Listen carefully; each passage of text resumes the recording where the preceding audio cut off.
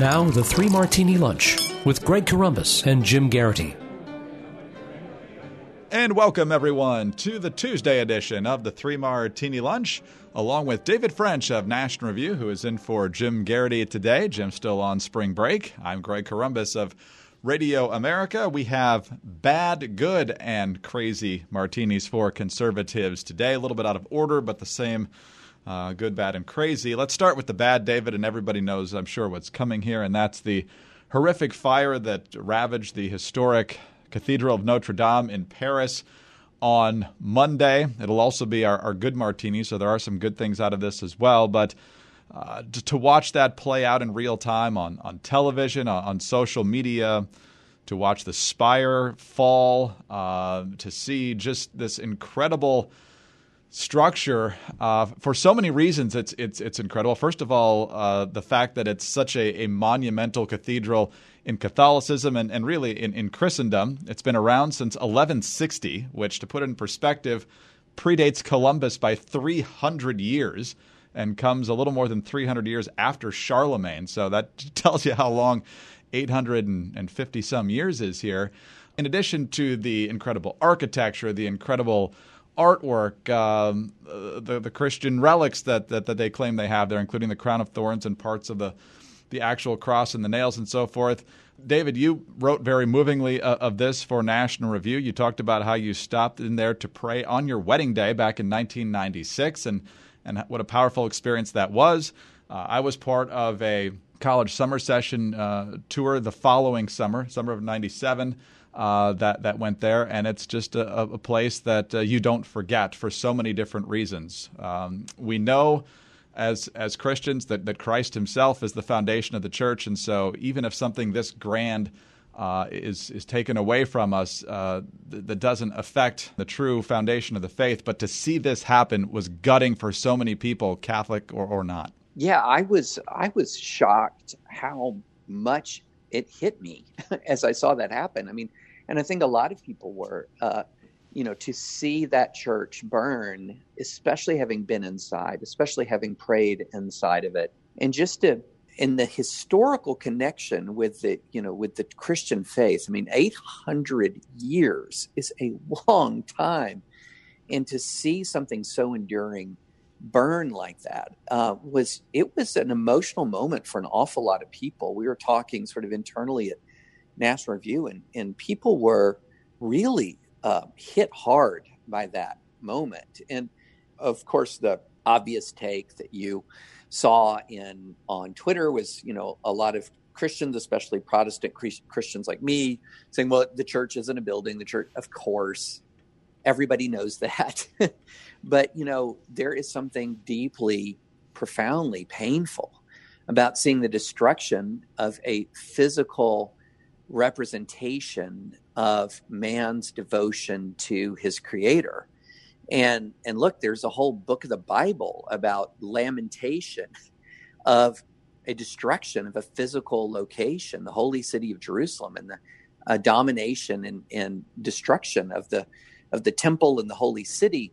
I mean, these things can be absolutely shattering, because look, when you have something like that has been created and was birthed out of a desire to glorify God, and to see it burn like that, it was hard to take. And I was texting with some friends who, Southern Baptist friends, and Southern Baptists aren't exactly known for creating cathedrals. And it was, and I grew up in very sort of low church Protestantism, and we, going to churches and buildings that were very, very plain, often didn't even have a cross on them.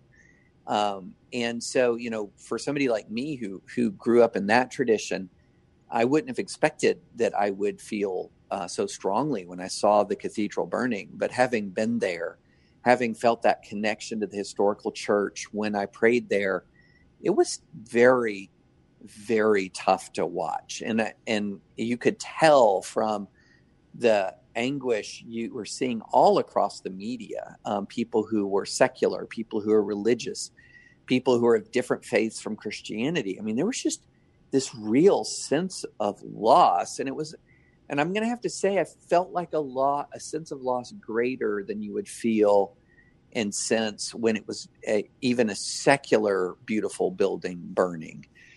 There was something about the loss of that sacred space or the damage to that sacred space that I think hit people in a particular way. When you look at social media, I think people, for the most part, behave themselves well. Some people tried to make some jokes about it, and it clearly was not received well. And at first, you saw a lot of people posting pictures they'd taken on vacation there over the years. And at first, you're like, well, good job inserting yourself into the story. And then you realize that this is their way of processing this, and this is their way of internalizing what's happening here. It's kind of interesting. Social media is horrible in a number of ways, but it also kind of is a window into how people internalize and go through the process of coming to grips with something like this. I went back and forth in my own mind before I wrote my piece where I talked about my own experience. But I realized as I was thinking it through is this is how when you have a personal connection to something, it makes it so much more poignant. And, it reminds me, although it was such a greater tragedy because of the loss of life on 9/11. But after 9/11, this is pre-Twitter, but after 9/11, people in conversations and in their own reflections were writing about their own times that they were at the World Trade Centers. And because it's sort of having your feet on that soil makes everything so much more real. And so when you think about that, you're going to, and it creates a greater sense of loss. It touches you personally in a way that it wouldn't. And so that's why I went ahead and shared it and just put it in the context of, look, lots of people are going to be sharing these experiences. And I think that by sharing these experiences and elevating the value of that place, or I shouldn't say elevating it, placing it in its proper place in people's hearts and minds, also it's going to facilitate its rebuilding. It's going to facilitate the commitment to make it beautiful again and to restore it as much as it can be humanly restored. And so it's always a two-edged sword, when somebody, a famous person dies, you'll see a lot of outpourings and tributes that are like, well, this is how this famous person made my life better, and less sort of concern maybe for that person's family and the loved ones that they leave behind.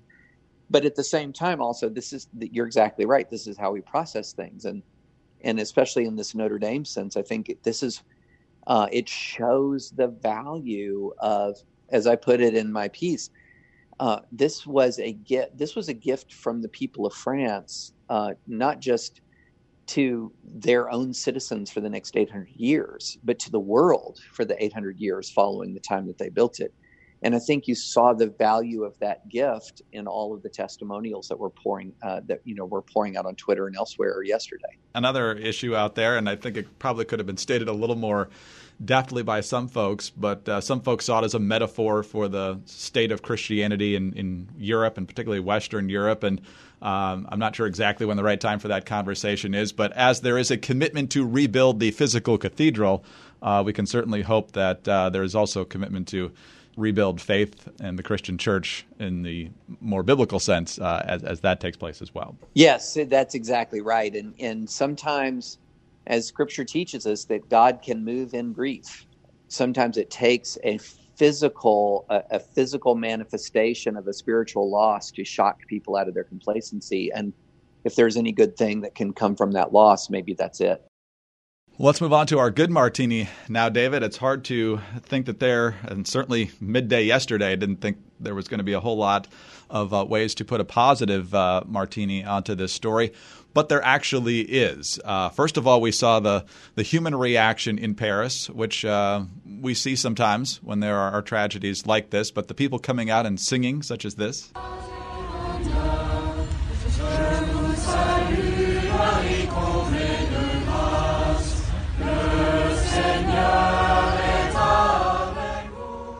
And that's how a lot of folks in Paris and elsewhere were reaching out on their knees as they sang different hymns. The other good news that we're finding out, David, is that a lot of the things that folks were concerned about are intact. The rose windows are intact. The famous bell towers, for those who have either been there or just seen the Disney version of the Hunchback of Notre Dame, those are intact.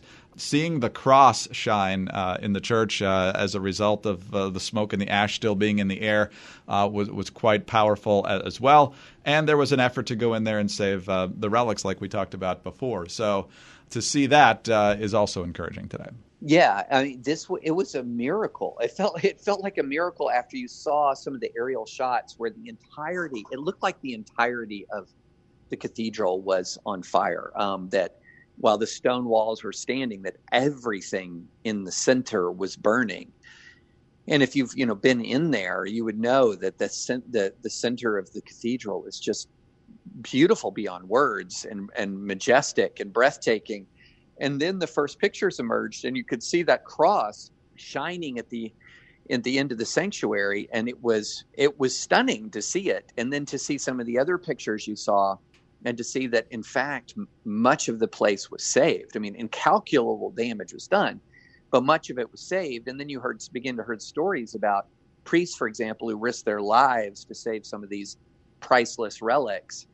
And so it was not nearly as dark a day as we thought it was by about 2-3 in the afternoon yesterday. 2-3 in the afternoon yesterday, you were worried that it was just going to be some skeletal ruins still standing, but instead, in spite of a fire that just was awful to watch, a huge amount of the cathedral is still standing, and some of the most beautiful elements of it are still intact, like some of the stained glass windows that are just absolutely irreplaceable, were intact. And so that was amazing. A lot of people were deeply concerned that they didn't see visible evidence of firefighting early on. And then, as the firefighters sort of descended upon it, hats off to them. They saved a huge chunk of the building and made this sort of immediate drive that you're seeing. I think a French billionaire has already pledged 100 million euros to its reconstruction, which is probably a drop in the bucket from what it'll need.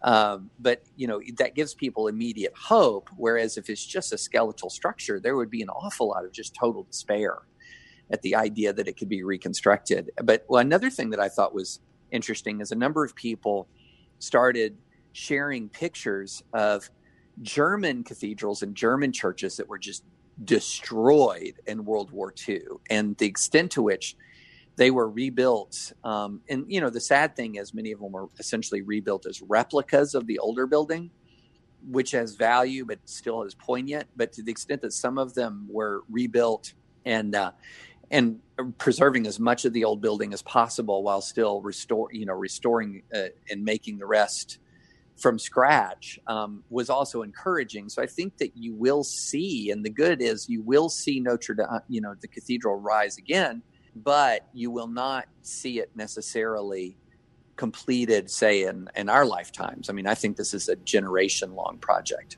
Oh, that's clearly the case. I mean, I think back to, I think it was the summer of 2011, there was a fairly mild earthquake near Richmond, 5.8 down there. Up here around D.C., it was, I think, a 3 something, and it damaged the National Cathedral, which is our closest thing to a Gothic cathedral here in the Washington, D.C. area. And they're still working on it. And the damage was fairly minimal, certainly compared to this. It's microscopic. And because of the intricacy of the architecture and the work that needs to be done, it's very delicate and very painstaking work that needs to be done here. And so if that is still going on almost a decade later, you're right. This is going to be decades, if not longer. And since it took a century to build, granted, with less technology, 850 some years ago, it's going to take a while to get this done as well. Well, yeah, but speaking of technology, there's some debate as to whether we even know how to do some of the stuff they did back then. Right. Which is not to say that we can't do what we need to do, but if you're talking about reproducing the structure, there's some question as to whether we can specifically do that, which is fascinating to think about how knowledge ebbs and flows in human societies. But that's a topic for another time. All right. Well, let's move from the grandeur of the Cathedral of Notre Dame to democratic socialism and Bernie Sanders. That's about as good of a transition as I could do here, David, as Bernie Sanders has guts. I'll give him that. No other Democrat wants to appear on the Fox News channel. Bernie did it with a town hall hosted by Bret Baier and Martha MacCallum on Monday night. A lot of fireworks here. A crowd that I think was mostly lefty, but not entirely. Bernie Sanders talking about a number of things, which I think gives us some insight onto what Democrats are going to have to grapple with and those who are trying to stop the Democrats are going to have to grapple with in 2020. First of all, here's Sanders responding to the question on late-term abortion. Look, I think that happens very, very rarely, and I think this is being made into a political issue. Okay? So I think it's rare. It's being made into a political issue. But at the end of the day, I believe that the decision over abortion belongs to a woman and a physician, not the federal government, not the state government, and not the local government. And then we got to the issue of taxes. Bernie wants sort of like a wealth tax, not quite what Elizabeth Warren wants, and here's how he and Martha MacCallum got into a dust-up over that. You don't agree with 70%. What would your number be? In the campaign in 2016, we talked about 52%. All right, so 52%. So would you be willing to pay 52% on the money that you made? Awesome. You can volunteer. You can send a check. Oh, you can volunteer, too. We have a... But you suggested that that's what everybody in your bracket should do. And Martha, why don't you give? You make more money than I do. Well, why don't you I give? didn't suggest a wealth tax. And she's not running for president. All right, but we're going to fight for a wealth tax. And we're going to demand that we end the absurdity where major corporation after major corporation. You know what? Yeah, in this tax bill that you are defending, families like the Koch brothers, of course you're defending it. Families like the Koch brothers get billions and billions of dollars in savings. Koch brothers, drink. All right, we got to that point on the bingo card. And finally, David, this doesn't even involve Bernie, but Bret Baier asking the crowd what they think about how health care ought to be paid for in this country. This audience has a lot of Democrats in it. It has Republicans, independents, Democratic socialists, conservatives. I want to ask the audience a question. If you could raise your hand here. A show of hands of how many people get their insurance from work, private insurance, right now. How many get it from private insurance? Okay. Now, of those, how many are willing to transition to what the senator says, a government-run system? So, David, it sounds like we've got some work to do to explain to folks that more government is not the solution to the problems we've got when it comes to health care, and then a lot of other issues where there's a great chasm as well. Yeah, there's a couple of things to say about this. One, I feel like Bernie right now is the only Democrat in the race who's running with one eye on the general election, because that's what you do when you're thinking about trying to become president, is you're going to go and you're going to try to make a case to an audience, to expand your audience, as opposed to, trying to furiously tack left during a Democratic primary. He's already sort of trying to reach out. I mean, I wouldn't say Bernie tacks right. There's no such thing as Bernie tacking right. But he is at least trying to take his message to a broader audience. And so kudos to him for going on Fox. I mean, that was a bold move. It will be very interesting to see now that he's getting kind of a lot of appreciation even from people on the right for doing it, and a lot of admiration for people on the left for doing it, if others follow suit, especially if they look at the viewership numbers and see that he was probably watched by more people than any of them are ever watched, any eyeballs any of them ever get on when they're doing their CNN stuff or their MSNBC stuff. So that I'm going to say that good thing about Bernie. Now the good stuff's over. Look, I mean, this Medicare for All discussion is something that the polling is very interesting. If you talk about Medicare for All and you talk about the benefits of it, no copay, doctor of your choice, you're not going to lose your health insurance when you lose your job or you change jobs. I mean, stability, when they talk about all of that stuff, the approval is way up there. But then when you talk about the cost, the approval starts to vanish. And a lot of people, and I would say this, if to the extent it's deficit financed, I just have to say nobody's going to care.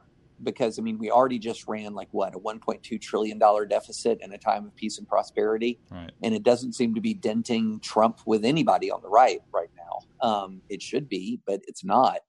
So to the extent that it's deficit finance, that's just so abstract to people.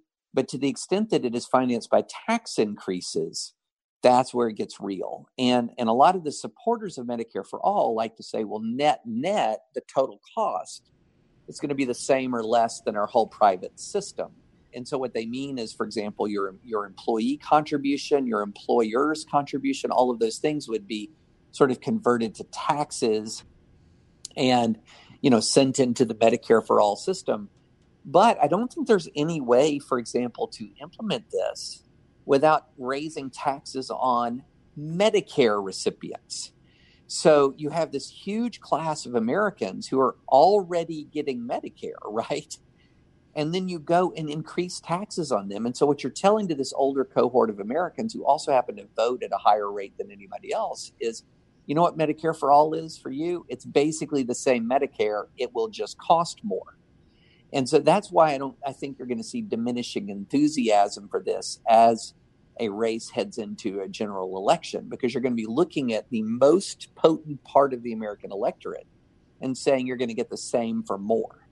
And it's most appealing to the part of the electorate, the younger part of the electorate that votes the least. So there's a real political dynamic there that I think is problematic for the Bernie forces. So that's why I think you're going to start to see perhaps, an interim step sort of argument, which is the one that Pete Buttigieg sort of talks about, which is Medicare for all who want Medicare.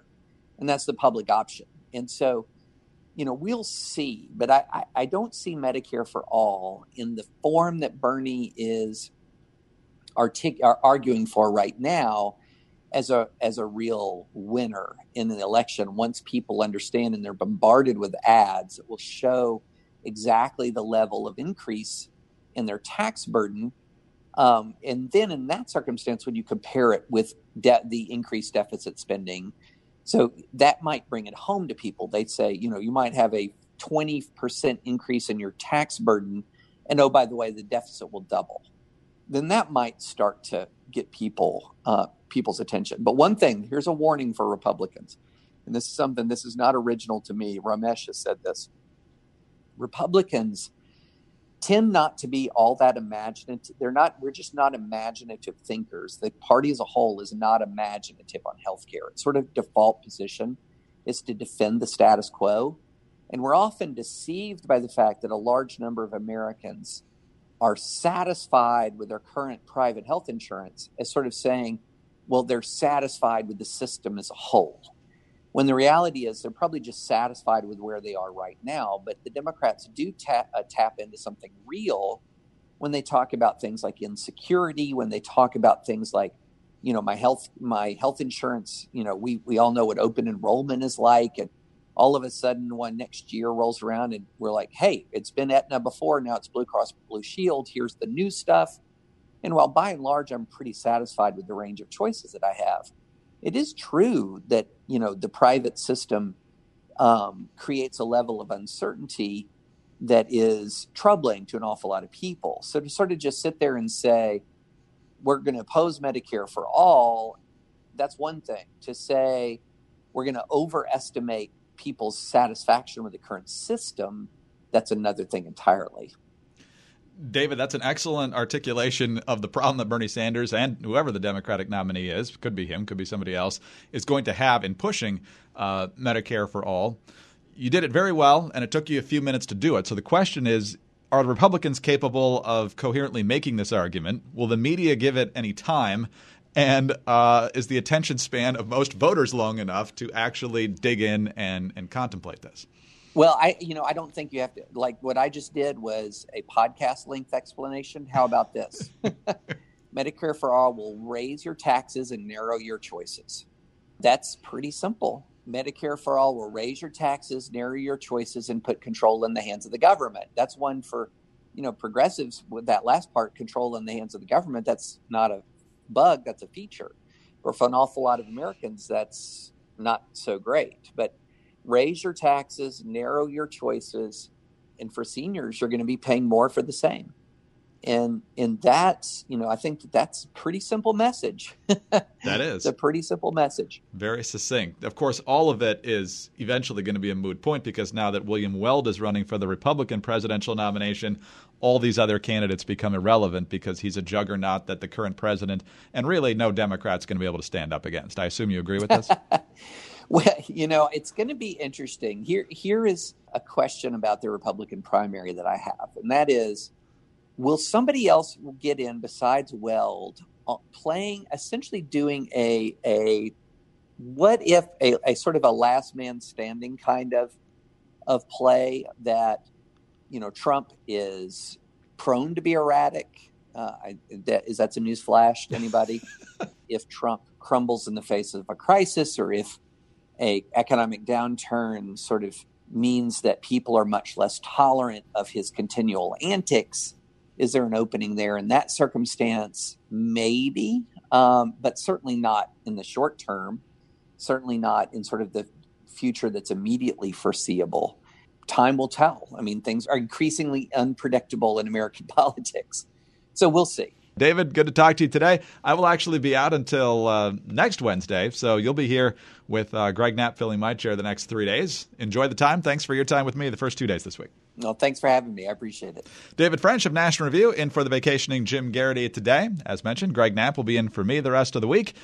Jim will be back on Monday, but tune in on Wednesday for the next 3 Martini Lunch.